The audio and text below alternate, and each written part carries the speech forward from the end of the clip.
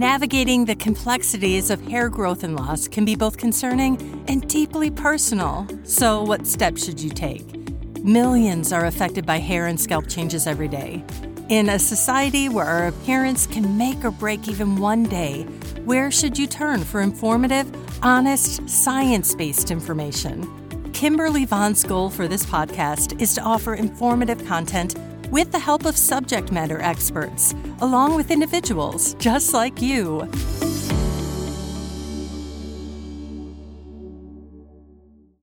Hi, thanks for joining us today.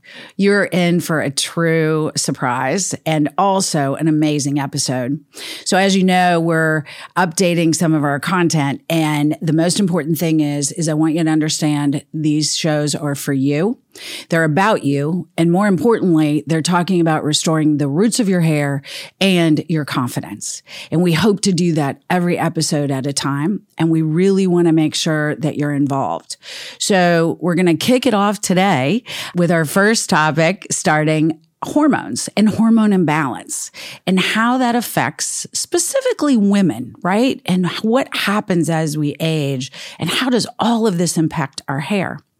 And so, as I said, you're in for a great surprise. We have a wonderful guest. We're with Dr. Ellington today, and she is the founding partner of the women's group of Franklin, located in Tennessee. She's been in the industry and running her clinic since 1996. She graduated with honors at Vanderbilt and then moved on to her residency in the best state in the world, Kentucky. Right? Go Cats. Woo woo. So, I bleed blue only during basketball season. But so without further ado, thank you so much for being here. And you obviously have a lot of experience in hormones. So tell us about that. Well, hormones, as women very much know, kind of run their lives from puberty through menopause. So my job as an OBGYN is to help them navigate those waters and get through those different stages when their hormones have what I call hormonal hiccups or imbalances, whether it just be a short-term thing or something that's more long-standing, like the lifelong change in menopause. Oh my gosh. Yes. Yes. And we know because there's so many effects on the hair and our scalp and our bodies, right? I mean, our cells. So at the end of the day, that still is our hair, skin, and our nails, but it changes throughout the entire course of our lives as women. I mean, when we first start and become into female womanhood, right? And then all the way until we are aging. The progression that you see across those areas must come with differing symptoms, right? So tell us about those. Start us when we first start with the lovely uncle, as I used to call it. My monthly uncle is arriving. Everyone calls it something different, I'm sure. But how do those hormones get us all riled up? Well, hormones are extremely complex, and to be honest, we still don't understand everything about them. But when whatever magically turns on puberty happens, your hormones start going in different cycles. And it's not usually just the presence or absence of the hormone. It's how do they relate to each other and how do the cycles go that can influence what effect they have on your body. So we have people that start into puberty and their periods are normal right away. And then we have other people that their periods are just, they never know when they're coming. But along with those things, sometimes come other hormonal imbalances, such as polycystic ovarian syndrome. People have difficulty with that. Sometimes it's just complete chaos and they need help, and we help regulate that. Right. Oh, and that's so important. I mean, all the way from, as you said, from early stages through womanhood, through being pregnant to then post-pregnancy. And sadly, we see hair loss in our clinic from aging from 12, 13 years old. We have a new client this week who's 89. And now certainly maybe her hormones aren't impacting her hair loss as much as some other factors in her body, but it's just really crazy how this all happens to us. Yes. For the listener's sake, what are symptoms that we as women can kind of either write down or take a mental inventory of to know that, okay, if these 5 things happen, maybe there is an imbalance, or 3 things or 4 things. I don't know. So from an OBGYN perspective, of course, the period is the big marker of how balanced are your female hormones. Mm-hmm. But sometimes there's other things going on, even if the female hormones are balanced. Of course, hair is one of them. Excessive hair growth, not enough hair growth, hair falling out. And then there's other metabolic things like digestion can speed up or slow down, or just many other effects on the body. Sure. And when we're starting to see these symptoms and experience these, what do we do? I mean, what should our listeners and our audience kind of go in the direction of? Is it having more blood work? Is it seeing a specialty type of a gynecologist or an OB? Help us understand what we should do next. Number one, really track your symptoms. Sometimes it's hard retrospectively to know really what was going on. So as soon as you think something may be going on, start tracking the symptoms. Keep a calendar. There's apps for that. And then do seek out some professional help. In the case of OBGYN, usually they'll start with their periods, but then we'll discover upon talking to them many other things are out of balance. Very often, yes, blood work is helpful to dig deeper and see, well, what exactly is out of balance here? And that helps us to decide how do we get it back into balance. Well, and I know just from, sitting on the hair loss side, we talk to so many women that come in that will say, oh, my gynecologist doesn't want to run labs because the labs aren't going to be accurate depending upon my cycle. Then we'll have others that will say, oh, no, it's just part of growing up or it's part of growing old. You can't win. I mean, you're either growing up or you're getting flippin' old, So I think that's the other issue, is that if that is the case and we've been with our gynecologist for a long time, it's hard. We trust you guys. And so to have someone come back and say, oh, it's just this, when that really isn't the answer that we're looking for. Yes. What do we do?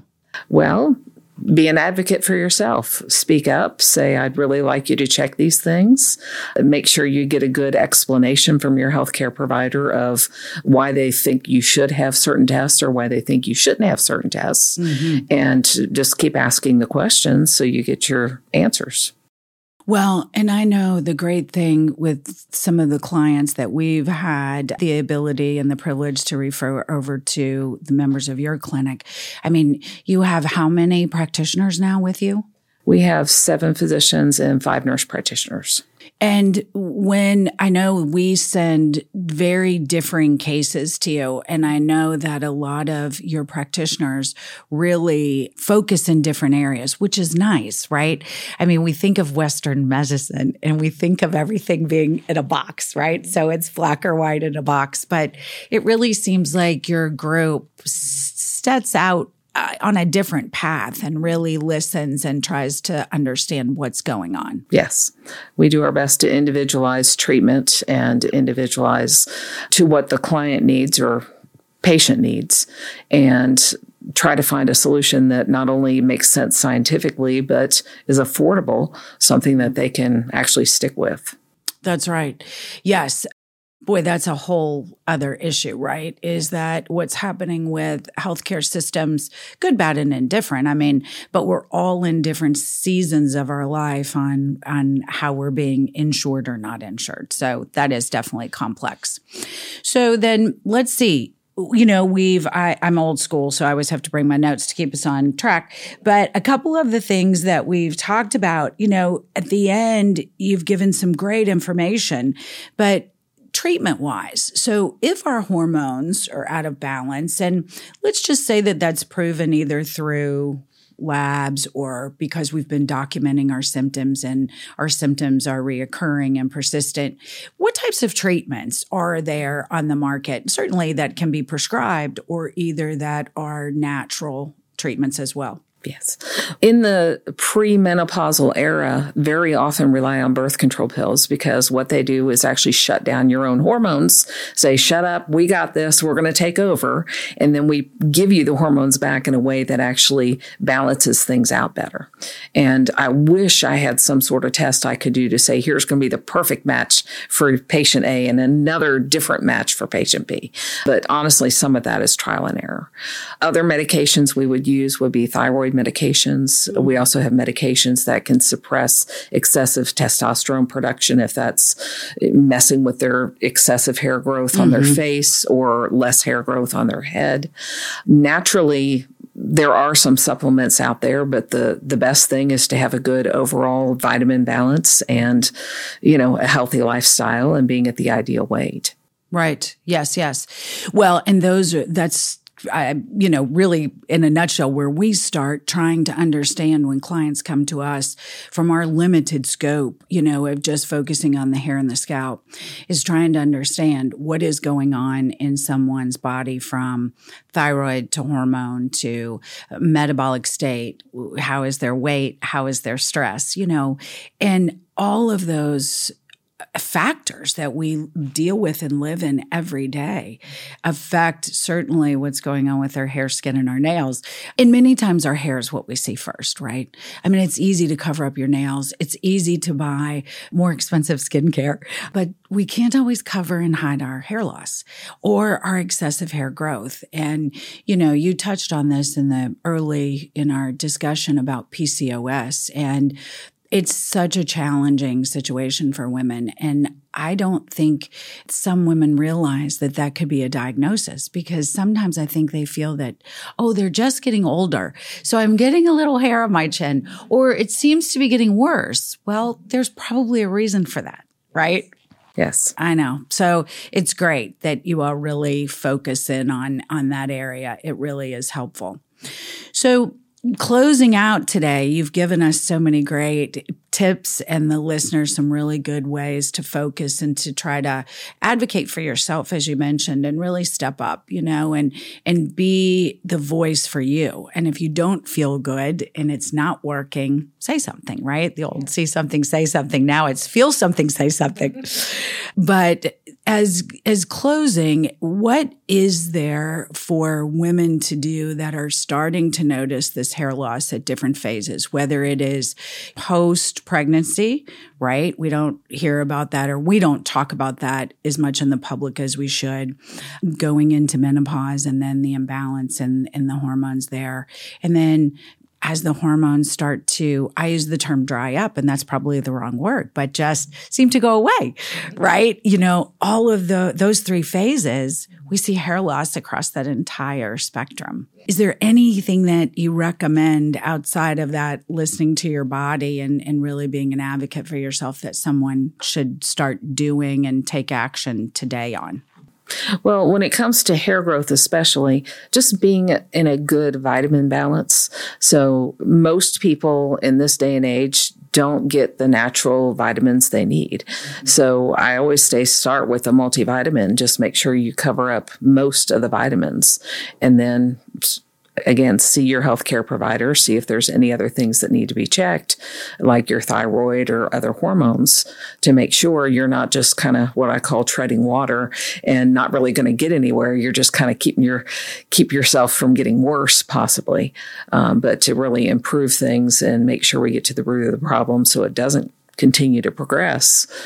Again, seeking that medical advice and trying to get to the core of the problem. Oh, great advice. Thank you so much. So I hope you've learned a few things today. We've had the opportunity to listen from an expert and hear all about Dr. Ellington's practice and how that her and her team are able to really make a difference in the lives of many women that are experiencing hormonal imbalance, but also the dreadly hair loss, which is where we come in. So thanks so much. We really appreciate it. And don't forget, we love to hear from you. Make it a great day and a good hair day.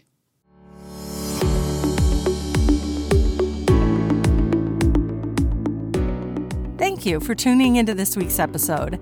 We hope you've gained valuable insights into the world of hair care and restoration. If you found this episode enlightening, don't forget to drop us a review over on Apple Podcasts.